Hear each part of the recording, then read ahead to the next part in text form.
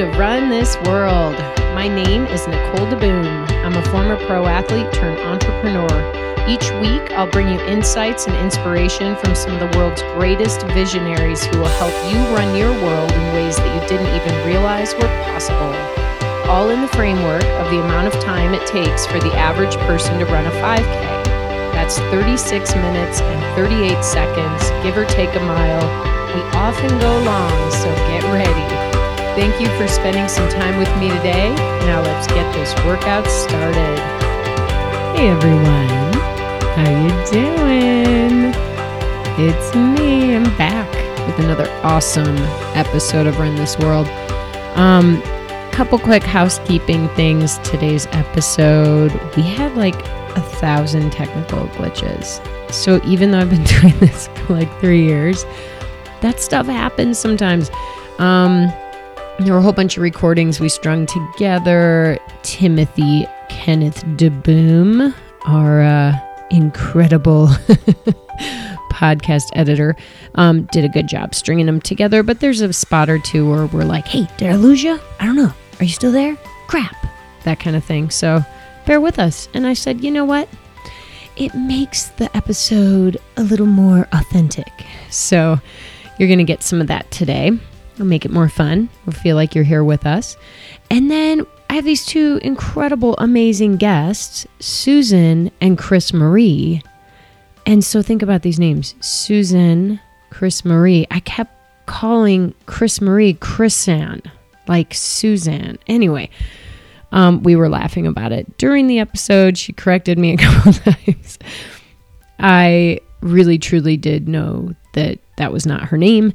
But I just wanted to let you guys know, like, this is life. This stuff happens. Like, I wasn't, unfortunately, sitting right across from these two incredible women, which I wish I was. And you will too after listening to today's episode, because it's all about conflict. What a horrible word, right? Conflict. Like, who really wants to sit around and roll around and embrace and hug conflict? Pretty much nobody that I know wants to deal with conflict. These two women are life partners. They met when they were pretty young, came together, and started a life together. And along the way, they became business partners. And their most recent project is a book called The Beauty of Conflict for Couples. And wow, we all need it. Every single one of us. I don't care if you're in a relationship or not right now. There's so much good wisdom, new tools for the tool shed that we can all use. And I think it just will help give us confidence, you know, hearing their stories, learning about how they became experts. Like, what makes someone an expert to speak about a topic like conflict? I mean, if you become an expert in that, you've had to deal with it yourself, and you've figured out ways that you can come through the conflict better, stronger, more confident, and happier. And you know, this is actually kind of interesting timing for me, because I am currently living in conflict. So you guys don't really know about this yet, and pretty soon, I'm just make this super mysterious for you. Pretty soon, I'll be able to talk about it more, but there's some serious conflict going on in my life, and it is not in my family life. It's more in my professional life. And it's unresolved, but pretty soon it'll start to become resolved and paths will become more clear. But living in conflict is difficult. And so when you find yourselves at a point in your life when you are sort of being a little bit torn apart, when you can't sleep, when thoughts keep spiraling around your head and it's hard to turn them the direction you want them to go, which is a positive direction, you know that you have some work to do. I'll give you a little hint. My business is called Skirt Sports. They sponsor, me, all of us, we're all in bed together, sponsor this podcast. I mean, definitely support it in all kinds of ways. And it's my little baby, and I've been its mother for 15 years, and it's changing. And that's okay, because by the time you're 15, you should change, right? And it's changed a few times throughout, but we're getting ready to change directions a little bit. And very, very soon we'll be launching a new, really cool initiative that I encourage you to check out and get behind. So when you do have a chance, just make sure you plug into all of our social media channels. Well, actually, we really only run Instagram and Facebook. We have a Twitter account and a Pinterest account, but we don't really use them. So check out Pinterest, Facebook, Instagram, Facebook, and get on our email list. And if you don't like email, get on our text marketing list, because you'll see all the information that way. Otherwise, how would you know about it? You can't. You actually have to follow us to know about it. So Skirt Sports, skirtsports.com, and @skirtsports on every channel. All right. So here we go. We're about to hear about conflict. We're about to meet two amazing women with very different backgrounds who have gotten to a place where they are going to be imparting some tools for all of you to be able to use. I know you can't wait. It is an amazing conversation. I'm drawing it out. Okay, everybody, let's bring them on. All right, I'm here. We made it. With Chris Marie and Susan of The Beauty of Conflict. Oh my gosh. Can you believe we finally got this hooked up? We're glad to be here, for sure. It's just a little conflict to get us going. That's all. But it was a technical conflict. I know. Well, what's really cool is I woke up this morning and my body was kind of hurting, and I was like, I got to go do my little fit deck routine. And so I was like, okay, let's just continue to do a little last minute cramming for this awesome interview. So I was just listening to an episode on your podcast, the one called Get Unstuck and Live Healthy. And I love it. First of all, we're here today to talk about all kinds of cool things regarding relationships. And what's cool is you two are in a relationship, talking about relationships, working with relationships. We're all working on our relationships, and it really starts with our relationships with ourselves, doesn't it? It does. Yeah, that's that podcast episode you listen to for sure is about that.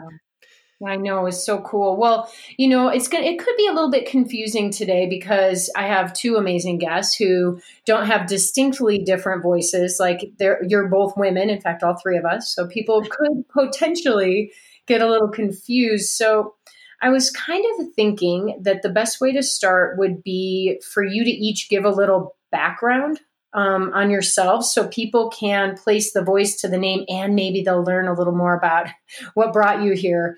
So maybe you can each do a little run through of your short bios, knowing that maybe we'll pause and dig into a few topics as we start rolling, because that's how we go. And I was thinking alphabetically, we may as well start with Chris Marie. Okay. So this is Chris Marie, as you identify my voice here.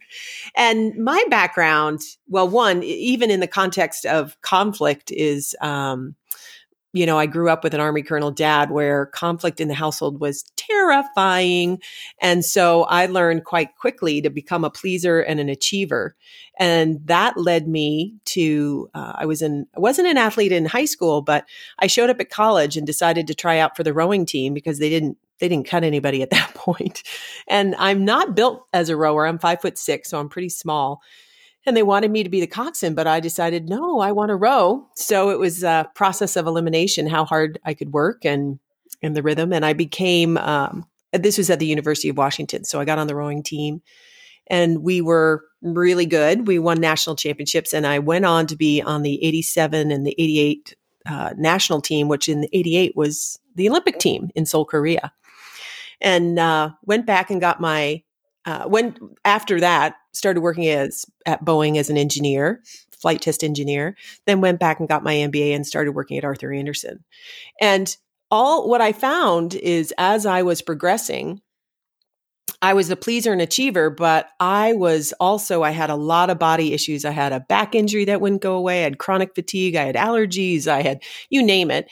And I recognized that I was not actually showing up as me in relationship. I was so focused on pleasing other people. And when I kind of recognized that, I had a bit of a breakdown and a recalibration and processing some things that had gone on in my life early on. And I also met Susan, who you'll be introduced to, who really believes in showing up real and authentic and finding your voice. And I did a lot of work to make that happen. And we created our relationship and started working together with teams about 20 years ago, if you can believe that. And then about 10 years ago, we also, she's a marriage and family therapist, but we started working with couples about a decade ago. Well, that's probably enough about me. Now I do hip hop and acting and, all sorts of fun stuff. Oh my gosh, hip hop and acting. Okay, if there's time, it was live. We need a live demo. Okay, let me ask you, how did you do in the Olympics? We came in sixth, which was very traumatizing because the year before we had gotten the silver medal. So we were walking in thinking we were going to be in a medal contender. And when we didn't win, I took that really hard.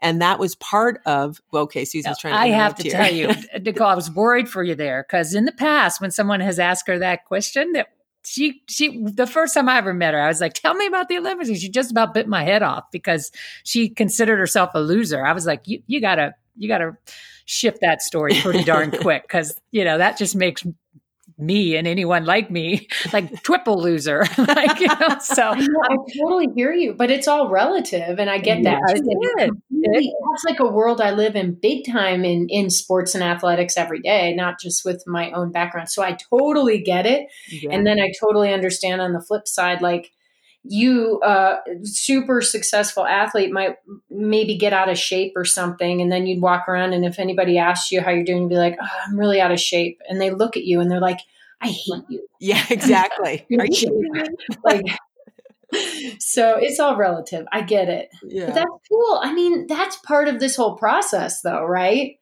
Like dealing with those semi-failures that aren't really failures, but they feel like failures. Yeah. It's really about kind of reframing that story and taking the glory from it. Like, oh my gosh, I was one of the top 48 rowers in the world and smallest and lightest in my event. And so, yeah, I had to reframe a lot of that, but it took me a decade to really reclaim that.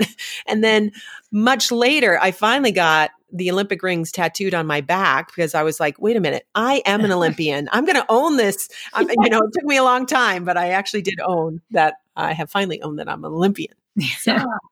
I love it. Well, and you said like, you weren't showing up as you and you met Susan during this time. But I also think when you're young, like you're in the discovery phase of life, like we are who we are, but we don't really know who we are sometimes. So it's hard to show up as who you are when you don't know who you are, True. But some people seem to have a better, I think I really got trained to who I am really doesn't matter as long as I can please and achieve. That's really my value, not as a human being. So, and I do think some people come to that faster. Like I was in my 30s when I finally kind of recognized, wait a minute, I have value just by being me. So. Oh yeah, that's huge. Well, so Susan, let's shift over to you. This is going to be interesting too, yeah. So tell us your story. I already have a pretty cool connector question. Let's bring it. Well, one thing is, probably where my biggest piece around conflict came to light was in my early 20s, because I at that point was diagnosed with an advanced cancer process. And after kind of thinking the medical model was going to be the answer for me and going full bore into treatments and things like that, found out that the treatments weren't working. And I got the news from my doctor that, I probably had 6 months to live. And that was what I refer to, and I don't know if it's okay to say this on your show, but you can bleep it out if you need to, my oh shit moment where I was like, oh, what? I think I had always counted on somebody having the answer, and all I really needed to do was be able to follow and join. And in that moment, I realized that wasn't going to happen. And so I started exploring all sorts of things, traditional medicine, but also alternative medicine, psychology, spirituality, everything, anyone that could help me. And the interesting thing was nobody particularly got along with the other groups. Medicine didn't like alternative medicine. The people who I worked with in nutrition didn't like my doctors. It was like, so I had to spend a lot of time dealing with their differences and telling them, you're on Project Susan. You gotta, this isn't about you being right. This is about me gathering all the information and deciding what I'm going to do. And so I think in that, I also uncovered tons of stuff about my own life that I had never addressed, and broke up a whole lot of things in my family, created a tremendous amount of conflict on the outside and I think in some respects that was what was living in my body. So learning how to pull through that and carry on for myself and have the right conversations, whether it be with my medical team or my family and community, was what turned around my health. And It took basically 7 years and 4 cancers to finally convince me that, you got to stand in the face of conflict and speak your own truth and hang out if you want to live fully. Can you share a little more about your cancer journey? What kind of cancer was it? How did you figure out you had cancer? And on the, flip side of that, when you realized that people weren't giving you answers that were going to help you, like you took it into your own hands, like maybe you can talk through a little bit of that part of the journey. Well, I mean, the first thing that I'll say is, when I developed the cancer, I was in my early 20s. I was just launching into my life career. I was an avid runner, and there's a reason why running is not the best thing for me, because I can run away from any problem really well. And I actually believe the amount of running I was doing made it almost impossible when I initially presented medically for them to figure out what was going on with me. I had kind of classic, I was losing weight. I was not dealing with a lot of different things. But they thought I had an eating disorder and thought, they didn't know what was going on. And I probably wasn't helping because I really didn't have any answers for them. They were asking me questions that I couldn't, even answer about my past or history. And so I really had to turn around and kind of look at that. And that unearthed all sorts of issues. That was probably the biggest challenge. I had non-Hodgkin's lymphoma when they finally were able to diagnose it, but it was already at a stage 4. So it was a pretty advanced process. And, that was, I think, why, when the treatment wasn't, which was already a new treatment, when it wasn't working, they were like, you only have 6 months to live. So and then I did turn that around fairly, in my doctor's terms, miraculously. And I think really because I went to develop I went somewhere where I developed just getting in my body, breathing, and there's more to this than just the story that I have in my head. And that was huge, to start looking at cancer from a different perspective. It's not an enemy. It's something in my body that's my own cells. I need to learn how to communicate with them. I need to breathe into my body and feel. That was all new to me. And I actually think it turned my health around. Although my doctors just thought even when my health turned around, were a little bit doubtful of the whole process. Like we're not interested in what you did, which was shocking. But I guess, at that time, people have their worlds they live in. And so when I had to keep going with cancer, I really had to learn how to talk to my doctors in a way that, I know you don't believe in this, but I actually believe these other things I'm doing are actually vitally important to my health. So you need to play well with others. That was kind of my approach. Like, you need to talk to these other people that are involved in my treatment.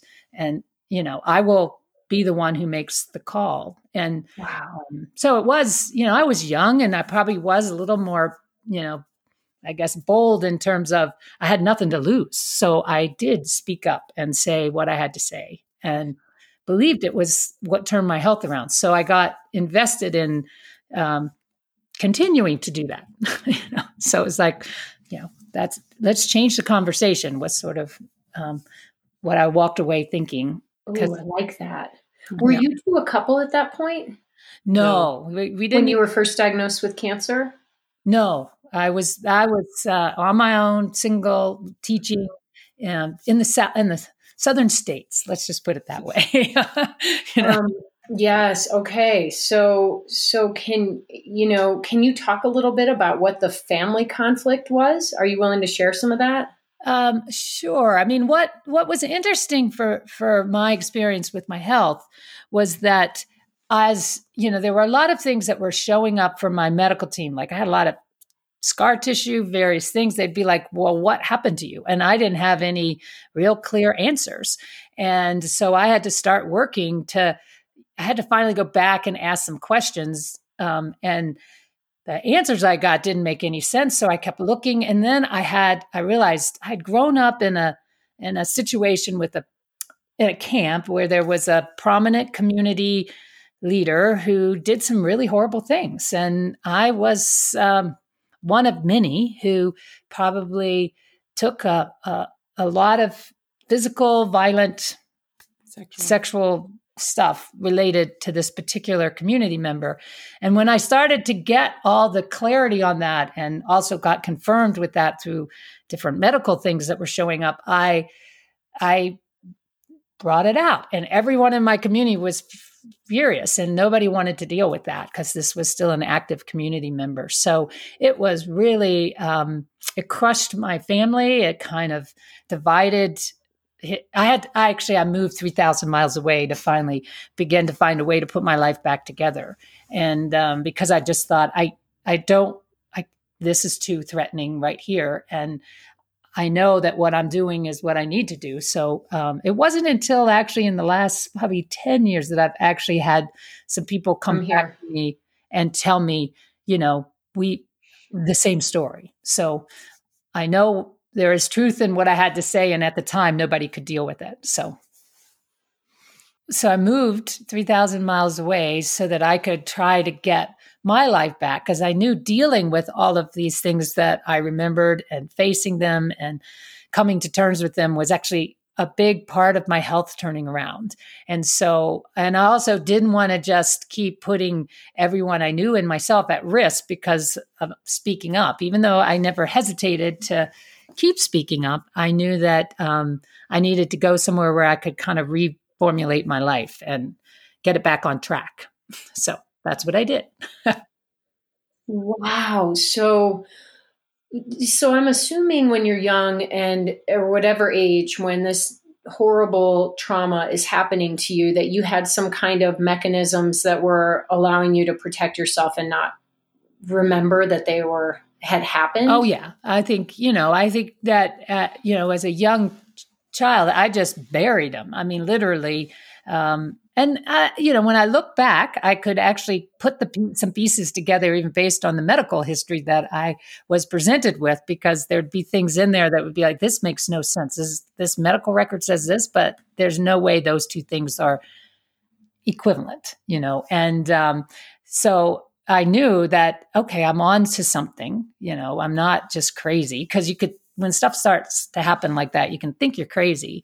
But then I also started to get threats. And so I realized, okay, I'm making somebody mad having this conversation. So I could either keep going at one point I had someone tell me, you'd be better off dead. And that's actually when I moved, because I thought, wow, that's a strong statement. And so I need to get out of here so I can regroup and figure out how to live my life. So.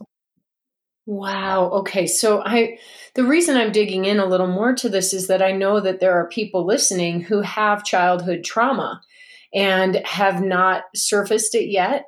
And, your message, you two together have done a lot of work with conflict. And, we've heard a little bit from both of you on the different, on your development cycle and conflicts that you've had to work through in your lives to be able to become experts on this subject to help other people. So it's really interesting to me too, Susan, with your story that, a part of maybe getting rid of this body conflict of cancer and this illness was to actually confront deeper conflicts. And it just makes me realize how these conflicts live in layers. within our psyche, and that they can have a physical manifestation. Oh, yeah. For sure. Yes. And, I it's interesting because, like I said, I left and for 10 years didn't have any contact with with my family. And then eventually we got together, but this time from a place of we're not going to get into what happened or didn't happen. We're just going to each share our story. And if conflict comes up, we'll deal with it. And it was so much different. And as a result, I have a relationship with my family now. And we just, there are things we agree about, there are things we disagree about, but we're all adults now. So we don't, I don't have to be concerned about whether they believe me or not, but being able to actually talk about things was huge. And actually understand that whatever they were doing, they didn't, they had their own reasons for doing what they did. And and it was multi-layers, and I could still see that in today, when I work with people, it's like you can be in a marriage and you can think the marriage is okay, but there might be a lot of things going on health-wise that are indicators that you need to do something different. And it doesn't mean the marriage has to end. It just means you have to look. There's a context for what's going on health-wise inside of you that might be relevant to either workplace stuff or marriage, relationship pieces. Might be important to speak up and say what you really want, because a lot of times we bury that in relationship to make the relationship okay. Yeah. But it doesn't serve us as individuals. Yeah. Oh, that is such a good point. Well, since this episode is all about relationships and conflict and all the good stuff, let's talk about how you two met. Let's talk about the formation of your relationship. Well, it was funny because I just saw this friend last weekend. We were in Seattle. I went to yet another doctor. So I came out of the Olympics with my back injury. For 10 years, I kept trying to find somebody. Can you fix me? Can you fix me? And it was like that, looking for the magic bullet. And I went in to talk to this woman, and she was a naturopathic doctor, I think. And she said, you know what? You need to meet Susan Clark. And all we did was talk for the hour appointment that we had. And she said, I'm actually going up to Canada, because Susan was living up in Canada, on Sunday. Do you want to come with me? And I said, yes. So I hopped in a car and I met her, and just to see her journey through her physical stuff. And I had tried everything, and more stuff was happening with the back injury, the chronic fatigue, the allergies. And I was like, what is, I wanted a way out of my agony. And so I saw Susan work, and actually she dealt with this group of people, and there was this bully in the group, and she stood up to the bully. And I was like, my eyes are like saucers. If you could see my fingers, they're opening my eyes, sort of thing. Because my dad was pretty much a bully, and I never stood up to him because it wasn't safe to. That was dangerous. And I thought, I want to learn to do what she's doing right now, because I feel so trapped in my ability to speak up. And so we actually started working together first. I brought her into corporate events as an expert on conflict. Well, this is Susan. I'll just say, at that point you were a really pretty, fast senior partner you were in consulting. Yeah, I was a manager at a top 5 consulting firm. And, always dealing with conflict. So it was a surprise to me to learn that she didn't realize how uncomfortable she was in it. Mm-hmm. And I think, that's because that side of you that always managed things was used to doing that. But she really, your thing was to learn how to, wait a minute, there's a time and a place to not just keep the peace, but to step in and say no. Well, I mean, growing up with my dad, my sister liked to antagonize my dad around the dinner table. And so I would step in and ask a question or say, Dad, I think this is what she means, or anything to switch the topic. So I would diffuse the energy at the table. So I became, Malcolm Gladwell talks about 10,000 hours to develop a mastery of something. And that's what I developed, how to diffuse conflict. The only problem was I wasn't at all showing up at work. I could smooth things out, but I wouldn't disagree if the boss had a different strategy. I'd go along with it. I did go along with one project, and I got blamed for it. And I was like, I've got to figure this out. I've got to figure out how to speak up to power, because this is career limiting. And I didn't recognize how health limiting it was as well, because I was keeping so much of myself kind of buried or not bringing forward my opinions, my thoughts, what I wanted. And so I kept trying to be who other people wanted me to be, as opposed to finding out what I wanted. And part of that is speaking up and having a different opinion. So you guys met, and Chris Ann was like, wow, that's sorry, Chris Marie. You were like, because it's like I'm combining your names. You're like one person. But so you were like, oh my gosh, this Susan, she's like a superhero. She can stand up to the bullies. I didn't really know what that looked like or felt like. And was there just this immediate then attraction? Yes, for sure. Because on both sides? Yes, but for different reasons. But yes. I think I had her at Olympian. Yes, that was really all it took for me. Oh my God. Well, and it's kind of ironic because, I didn't, in our book, we talk about this, like there are definitely situations where I am very clear I will stand up and be strong. And as we became friends and became interested in being more than friends, I would periodically do something. Oh, well, let me just say, so you have and this happens for anybody, you have a romance about who the person is. You see a few things and you paint this whole picture. We talk about this in the book. Like, it's your movie and they're playing a part in your movie. And Susan was definitely the part I had her in. Was she was going to take care of me. She was going to be strong, deal with bullies, be calm, cool. And when we were going across the borders and we'd go up to a border lineup, she'd be like, oh my God, what line should I get in? Oh my God, over here. And she acted really like, oh my gosh, you're not playing the part the way I want you to. And what happens when your partner doesn't participate, we have all these strategies to move them back in line. Like, I could criticize her. I could hint. I could, tell her how she should be doing what I want her to be doing. So those are all the ways which creates conflict in the relationship. And what we encourage, and most, when you're in that romance phase, you don't do this. But because I had the same thing going, I saw it as Olympian. She was going to love biking and camping, and that was just not what happened. No, not at all. As a matter of fact, we went on a tandem bike ride in Seattle, and I thought it went great. But of course, what I didn't know till many years later was that she wasn't even pedaling in the back of that bike. True. And she hated it. I did hate the bike ride. I felt like I had to work really hard, and I didn't like it. I think you told me you weren't even pedaling. But romances die hard, because I still have like 4 bikes that I think she should be riding at times. She's gotten me a road bike. She's got me a mountain bike. Now I've given them to friends so that I can have people who ride the bike with me. But it's one of those things I keep thinking, eventually I'm going to convince her that this is a good idea. So we carry those romances. And unless we talk about them, like we've talked about them enough now, I can kind of laugh when I see myself doing it again. But so many times those things go unspoken. We just assume our partner's gonna make the money or have the kids, or we're gonna take adventures together, or like we have ideas, but we don't explicitly say, this is the story I'm making up about us. Do you fit? Are you interested? And our romances are huge catapults to get us together. So they're important, and we have different seasons of romances, through a relationship. So, well, let's talk about that a little bit, because the word romance makes me feel good. It makes me get all dreamy. It makes me like have the little butterflies in my stomach. And on the flip side, the word conflict does not make me feel good at all.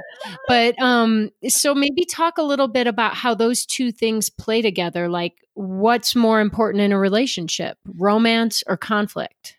Well, let's just say right up front, I don't think it's like one is better or worse, but romance really is sort of my own projection of my imagination. And it's pretty one-sided. Each of us play into those romances, but as soon as you start to talk about it, I mean, even if you think you're on even if we said, hey, we want to live in Montana and write books together. Let's say we had a romance that somehow looks like the way we are now. We would have still come up against, she'd have certain ways she'd want to do it. I'd have certain ways I think it should go. And we would start clashing. We'd get into a power struggle. And that power struggle is juice. but most of the time it's uncomfortable. So we don't actually use the juice. So the juice in a relationship is having a dream and then getting into those tight, sticky places, but holding the tension of them and not just staying in the romance or opting out and deciding, oh no, we could never be together. I mean, I think when I got together with Susan, I used to believe that my job was to make everything smooth. That was a healthy relationship. So when we had disagreements, I thought, oh my gosh, we're over. This is horrible. And she's like, no, this is actually really good because we're showing up. You cannot have two people and not have differences. And sure, the romance may be the time where everybody's excited and we think everything's going to be all one way, but we're not really explicit about what we're wanting and how it's going to be and how this other person is going to show up. And so that's what the rubbing, I'm rubbing my hands together. The rubbing occurs, the differences. Well, yeah, for sure. And it makes me think of control too, because we have this idea of how our partner is going to show up. And when they don't, we want to try to control that and get it back to where we want it to be, right? Which isn't always who they are or what they want. Exactly. So, yeah. What's the key to overcoming these moments? Well, the first thing is that, not to just, you're not going to get over it altogether. We are as human beings tend to always be about control. We are trying to control our world because we don't like feeling helpless and we don't like feeling the uncertainty. And so we're, to imagine that we're just going to get rid of that and become these evolved beings that that's crazy. So the first thing is to really recognize, how do I deal with stress? How do I begin to opt out in relating? What are the things I do that get in the way of me actually leaning in and becoming more curious and interested in my partner? So if I can own that, how I control, to begin to look at that, then I have some choices. But not to necessarily get rid of it, but to own it and say, wow, I realized I was up to that again. I bought you another bike. I don't know why I keep buying you bikes, but this is obviously, I still want you to go bike riding with me. And, if I can own that, that's a big versus just pretending it's not happening. Yeah. Well, can I ask though, because most of us aren't looking inside ourselves when these feelings arise. We're pointing fingers and blaming and going, God, if he could only change, or if she could only do this differently, then everything would be fine. So how do we start to shift that introspection, to ourselves, become more introspective and look at ourselves instead of automatically pointing to somebody else? Well, I mean, sadly, too often what happens is a crisis, and that's what gets people to look. Either a health crisis, a marital crisis, an affair, a loss of a job, something big. And that will definitely create a choice point. I mean, we actually hope, and that's part of why we were so passionate about getting this book out there, that there'd be a way that, people might choose to do that before the crisis and just recognize that blame really isn't, rather blaming yourself or blaming somebody else, that is not the solution to dealing with differences. And we are so stuck in a model that is not working in terms of the right, wrong aspect of it. And, until we can drop that, we're going to continue on a path that isn't very productive. I mean, even seeing blame, which I still blame Susan plenty, but when I can recognize, okay, I am blaming her, what is happening inside of me that's not working? That is actually can be a huge transformation, because then I have the power. When I'm blaming her, she needs to change for me to be okay. And when I can actually recognize, okay, I'm blaming her, that means there's something that I'm not doing to take care of myself. So it would be a trigger to go inwards and look at, where am I giving my power away? Oh, I like that. Mm-hmm. I feel like we should do some kind of live demo. One of you should be our mediator, and then I should get into some kind of conflict with one of you. Do you want to do it? Okay. Do you have something real? We like real. Yeah, let's do, okay. It's kind of real, kind of a little bit embellished. So who's my partner? Chris Ann or Chris Marie. Chris Marie or Susan. See, you're like J-Lo or, whatever they are. Right. Put those two, Chris and Marie together. So maybe that's it. Yes. So who's my partner then? You want to get into conflict with me and then we can moderate. Okay. Let's try it. So here's our situation is we have this big tree in the backyard and there was a branch that was going to fall. And so we had discussed and I had told you that you needed to get that fixed because that's part of what you do for the household and I do something else, right? Mm-hmm. And then you procrastinated and totally didn't do it. And then there was this big storm and the branch fell and it toppled part of our fence. And fortunately, it didn't kill anyone. So now we have this broken fence and I'm pissed because you procrastinated and now I have to deal with the fence because that's part of what I do. So how do we handle this? Well, I mean, you would probably be telling me that you're mad at me, right? Like, just treat me like you would treat. The tree the branch has just fallen. You are now dealing with the fence and go from right. there. And so why didn't you get this thing fixed before it fell? And now I'm the one who has to spend hours getting estimates to fix our fence. Hey, I have plenty of stuff to do. And you wanted me to look at that tree branch, but I, was busy with work and there were 3 different people. I couldn't get all the bids in time. And before the windstorm, I did not create the windstorm. Well, I didn't know it was going to fall, but it fell. And you could have done it sooner. You should have made it a priority. I get you would want me to make it a priority, but I just didn't. So I'll just interrupt. Is this how it goes when you guys have this discussion?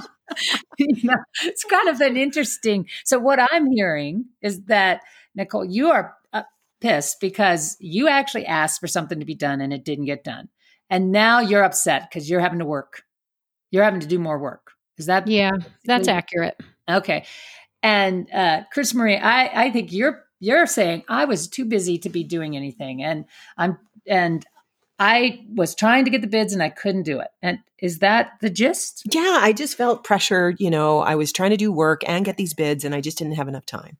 Okay. And so it might be helpful we could try to figure out who is truly at fault about this fence, or about the tree falling, which might be tricky to get to. Or you could just see, can you have are you curious at all about what's going on for her? For Nicole? Chris Marie, yeah. Well, yeah, you could, I am. I get that you feel now, or you think that you have to take care of the fence and you wouldn't have had to do that if I'd done my job. Is that true? Yeah. And you know what? I'm just super busy and under the gun right now and I'm feeling the pressure. And so this is just adding to my workload and I didn't plan to add this into my workload. Mm-hmm. And can you also, so I'm curious, Chris Marie, if there's anything else going on for you, like, do you actually believe it had nothing to do with you or is there anything else that's happening? Well, actually, I'm feeling a bit defensive because I kept trying to get to it and I meant to get to it. And I feel like putz that I didn't get to it before it blew down. But I don't really want to admit that to you. Oh. I've just realized something. Can I break our mediation? Yes, sure. This is really cool because you just said I'm feeling defensive. And I feel like we all often get defensive, but we don't come forward with that. We try to bury it and cover it with more words. Exactly. Yeah. Yes. The minute we can admit, I am feeling defensive, it makes us a little bit more vulnerable. And then the other person softens and they're like, oh, I get it now. Yes. It is a great connecting to acknowledge what is happening. And sadly, in couples, what usually happens is one person said, we're both getting defensive here, which is not the same thing. It's not vulnerable. It's really different when one person says, I'm getting defensive. And it really does. So it sounds like you caught that. It shakes up the whole thing. It does. So is part of the key to resolving these conflicts well, what is the key? Well, you must have read our book because the key is actually if I can stop talking about you and actually drop in and acknowledge what is happening over here and be vulnerable and real, even if you're still upset, I've taken the pressure off of me and I'm usually in a different place, and it shifts the dynamic. And if I could then get curious and interested in you and the impact without making myself wrong, but just witnessing you as the person that I care about, those two ingredients, vulnerability and curiosity, are magic in shifting a dynamic in a heartbeat, really. Okay, so you mentioned vulnerability. This is something that's hard for a lot of people. Oh. How do you what is vulnerability, and how do you allow yourself to open up? So before Brené Brown ever made the word even more of a household word, we just used Webster's, which is to expose yourself to danger. Now, because in my view, vulnerability is the willingness to expose myself to danger, to say something that I know exposes me. And I know that is uncomfortable, but when I do it, it makes all the difference in the world. And the first thing is to just even become aware myself of what I'm not saying. So I've had to do a lot of checks. Lost the connection. Oh, crap. Oh, reconnected. We're okay. Right, we're back. I'm just making a note on this one. I know. Okay, go ahead. Okay, so the idea being that if I can look inward and start to notice, what am I really thinking and feeling, and what am I not saying here? That's the first thing. It's self-awareness. I know there's pieces like when I tend to get angry first, and I have to really backtrack and go, wait a minute, anger is usually the sign that something else is happening here. So let me go inside. What am I not saying? What's actually happening? And I think, we work with business leaders too, and they're like, and I used to say this, why is that vulnerability thing a good thing, Susan? I'm not sure about that. But what I have discovered is when I drop in and share something vulnerable, it's about me sharing. I don't need you to make it okay, or it's kind of me showing up from the inside out. So there's a congruency inside of me that feels actually in a way I have a position of strength, not necessarily power, but strength inside. And I relax in that. Oh, that's so cool, because a lot of people consider vulnerability to be kind of a weakness. Yes. Right. But you're saying it's actually a superpower. It is, for sure. Yeah. Can we talk a little bit about another word that seems like it's friends with vulnerability, which is intimacy? Mm-hmm. So I think, I hear from a lot of people that at times in their life, they feel like they lack intimacy in relationships. And usually it's with like your primary person, your partner, that intimacy ebbs and flows. And it seems like that should be, the one thing that never changes with this one person that you care about the most in the world. So why does intimacy come and go, and how do we hold on to it? So the key to intimacy in our view is to think of it like we break it down a little different. We talk to it about intimacy. So the willingness, like we will, even though we may love this other person, we are scared sometimes of seeing ourselves. And so the challenge of it's actually usually not so much that we're afraid of the intimacy of seeing the other. We are usually much more afraid of seeing ourselves. And we will see ourselves as we become more and more intimate with the world around us, be it our primary partner or our kids or in any situation where we begin to take down those defenses and really show up. And we don't do that because we're afraid of rejection or abandonment, or we're going to be inundated, like somebody's going to make us change or laugh at us. And so we have those layers of defense, even with our primary partner. And so it's easier to not go there because we talk about, some people go skydiving and do all these daredevil things. Actually to inside and being willing to reveal is quite thrilling. It can be in the sense of scary thrilling to admit this is what I'm wanting, or this is what's really going on for me over here. Oh, that's so interesting too, because the practicality of life makes it so that we're not constantly sitting down having deep discussions to, expose our inner selves. We're just dealing with the stuff that happens every day. And the stuff that happens every day is often fraught with like little conflict, right? Yes. And like you put the stuff in the dishwasher. You didn't unload the dishwasher. You forgot to put the stuff in the dryer. Now it stinks because it was in the, laundry too long. Exactly. So, maybe you can talk a little more about like, how do we get through the practical little life conflicts, and what happens if we just brush them under the rug?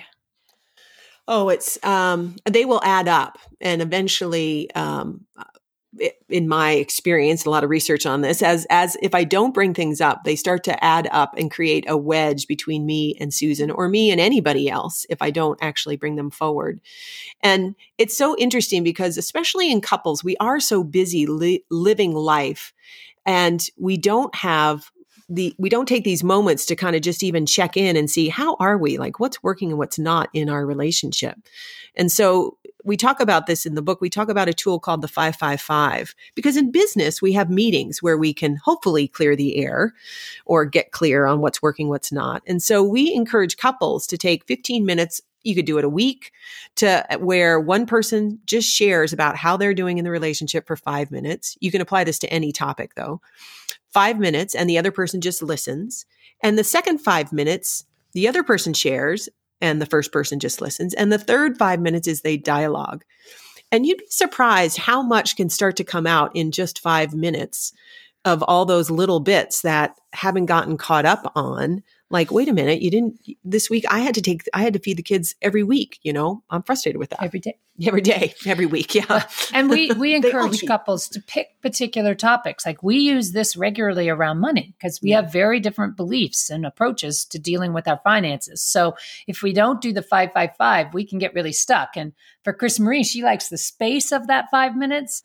For me, I like to know that we'll do a 555, then it will end. It's not a 5545. It's a 555. It's 15 minutes. So when couples say we don't have enough time, it's like, you could take 15 minutes. So, wow. Oh, I love that. It's such a good practical tool. Mm-hmm. And it makes me think too about, so we're on the little details, but underlying that is that as we age and go through life, our values evolve.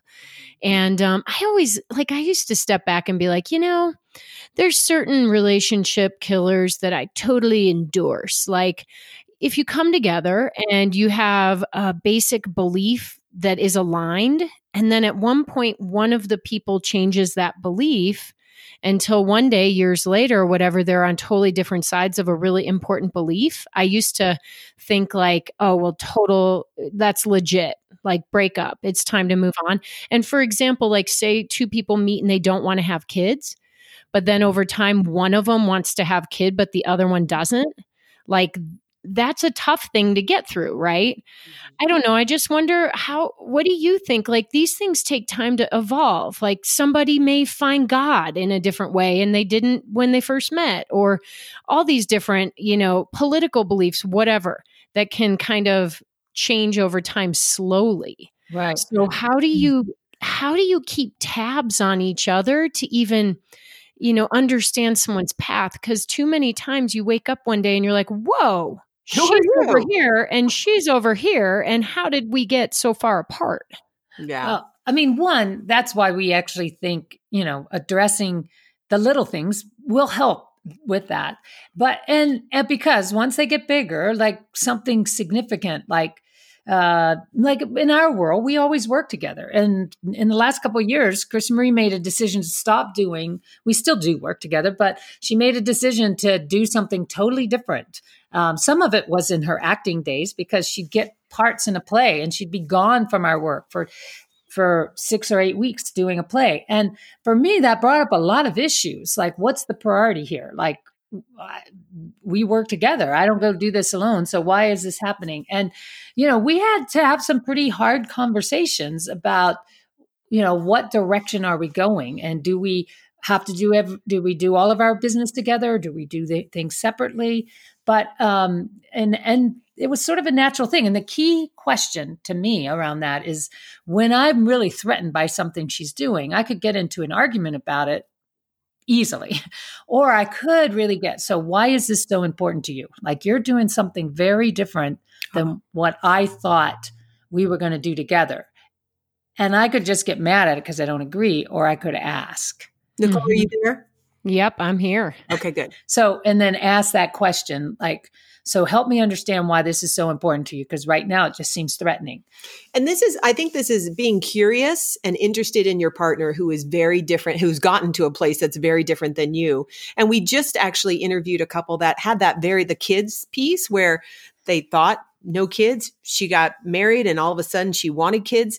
They went through probably a 10-year process around that whole thing. And she had to keep looking at herself like, what is this about? Why is this so important for me? Do I need to leave the relationship to have kids? And he actually stayed clear. No, I don't want them, but I'm interested in what's going on for you. So he, it's that dialogue and why is this so important? And can I be curious and not think I have to change to make you happy? Because so often we think that's what has to happen. Did they end up having kids? They did not have kids. And there's a wonderful book because we were interviewing this person and they have a book that's out about it, but it hasn't been released yet. But it's a beautiful example of exactly what you're talking about. There's one other thing that I tend to do, and I think a lot of women I know do, is we over communicate. Can that be a bad thing? I mean, I know my husband, I'm very much an extrovert. He's very much an introvert, even like in our relationship, the way he handles deep thinking and healing or anything is to kind of go inside. And I handle it by going outside, Uh-huh. So can you talk a little bit about that? Well, I would say I tend to be more like your husband. I tend to need space and quiet and Susan is more of an extrovert processor. And I have gone so far as to say, I want you to leave the house for a weekend because I want to be here alone. And she was willing to do it if I helped find a spot where she could hang out, and she found something by the lake. And I could take the dogs. Yeah. Like a spa. Yeah. It was our friend's house who wasn't using it, but she had all these, toys, bikes and kayaks. And so it worked out and well. Initially I thought, I should say the same thing. But then when I actually sunk in and realized, when I asked her why it was so important to her, and she said, I like my nest. I really like my quiet time. And you're really loud. And if I didn't take on you're really loud, what does that even mean? Because I'd be like, I'm actually pretty quiet. So why are you telling? But if I just got, what is that about? And she said, well, she'd tell me, when you're in the house, I tend to get distracted and I don't do the things I want to do. And so I realized that wasn't an issue for me, and I could go enjoy being at somebody else's place and give her some space. So it has worked. And even asking for the quiet, if you're like, I'd like it just to be quiet for a little while, or I want to go take some quiet time, or having some specific time where you can process. So working with different rhythms and energy is a huge part of couples' lives. And just the reverse, like Chris Marie likes to talk about a problem longer probably than I do. Yes. And that's how come the 555 was so important to me. So, it is sort of like having those conversations about what are your needs and where are they different and where are they the same, and not taking them so personally, being able to kind of hear your partner say something and not take it that it's about you, but to just be there and hear it. Yeah, really good point. I mean, this also, a lot of our discussion makes me think of the word compromise. And with compromise, often people think, well, that's where you meet in the middle and maybe we make it half quiet, but like, how much does that word come into play? And without literally having a mediator to help us understand what a good compromise or a fair compromise might be, like, how do we get there?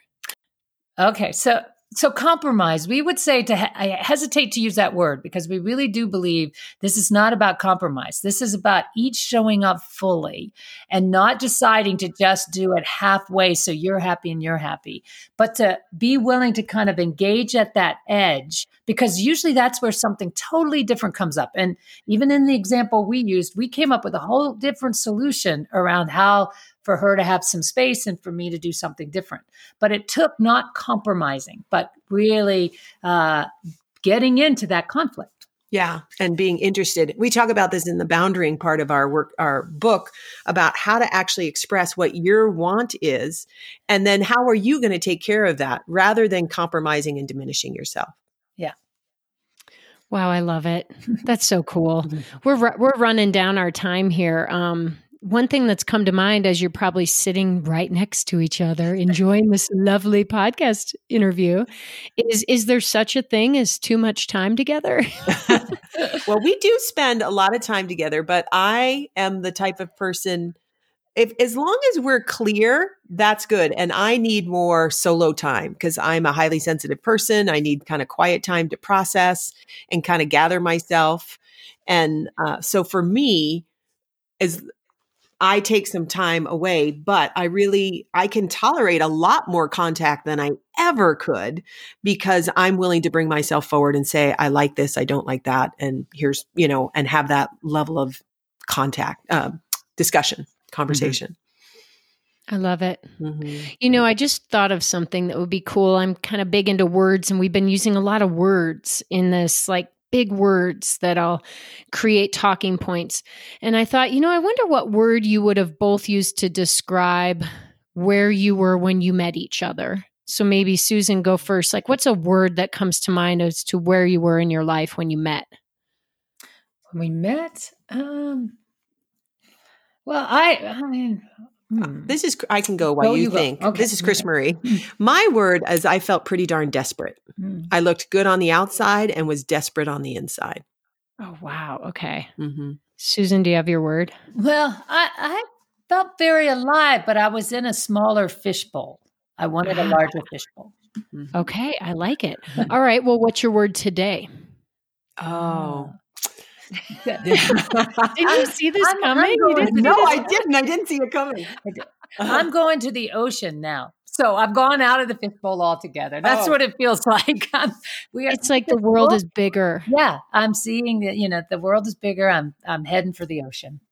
And I would say I feel the word would be fulfilled and me. Like I am fully expressed as me, which is so satisfying and yummy. Oh, I love it. It is yummy. Well, let's leave everyone with a yummy place that they can go to get the book. You have 2 books out. Yes. So why don't you share that? Okay. Our book, The Beauty of Conflict for Couples, is on Amazon, and you can download it there. It's also IndieBound and Barnes & Noble. And our business book is The Beauty of Conflict, Harnessing Your Team's Competitive Advantage, and that's also on Amazon. So both of them. Yes. Oh, I love it. Because today we talked a lot about relationships, but obviously relationships include work relationships. And so this can transcend so much. It's amazing. Yes, it is. The work you do is so important. I think everybody's going to get something, and they've already probably gotten a nugget out of this episode, but I do like to leave and end every episode with a final nugget, some piece of advice that you would give our listeners to help them run their worlds in a bigger and better way. What would yours be? So this is Chris Marie. And I would say when you're in what feels like, oh my gosh, I cannot believe this person is doing this. It feels irreconcilable or you're at odds with somebody. Ask the question, okay, help me understand why this is so important to you, and really get curious and listen to that other person to get underneath what they're doing. And mine would be, you are not broken, nor is the person who you think opposite you is broken. And be curious and interested, because there's always different perspectives and there is not just one reality. Oh, I love it. And curiosity is the common theme for both of your nuggets. Yes, that's true. Yes. That's true. Yeah. And I think curiosity helps keep this life exciting. So thank you. You bet. Yes, thank you. This has been fun. Yeah. Awesome. All right. We'll see you on the flip side. Okay. All right. How do you feel? How you guys feeling? I'm feeling alive, as Susan would say. Like the world is bigger. And I'm feeling fulfilled. And like myself, like me, as Chris Marie would say. I love these women. I love the message they have to really share with this world. And I love that, they came to their philosophy in 2 very different ways. But when you bring those 2 ways together, that's when the magic happens. And I think that's really the key to being a couple in any way, shape, or form, whether it's in business, as a friend, in a marriage, or in a long-term partnership. I hope you got something cool out of today's episode. I love hearing from you. When you have a chance, shoot me a message. Share the episode on social. I'll definitely see it if you tag me on Facebook, or it usually hits my feed. And when you have another chance, get over to iTunes and write me a review. My reviews are getting kind of old, but I know you care. I know you're out there listening. I see the listens coming in every day, this podcast, despite my sporadicness. I'm not the most consistent host in the world. This podcast is gaining a lot of traction. Next week, we'll have another incredible guest on the show, Sarah Canny, Run Far Girl. I'm sure you've heard of her if you're in the running world. And if you haven't, just you wait. It's another good one. They're all good ones. So that's it for today, guys. Just get out there and do the best you can, because we've only got one life. It's time to get on living. And on that note, you know what time it really is. It's time to get out there and run this world. Have a great workout, and I'll see you next week.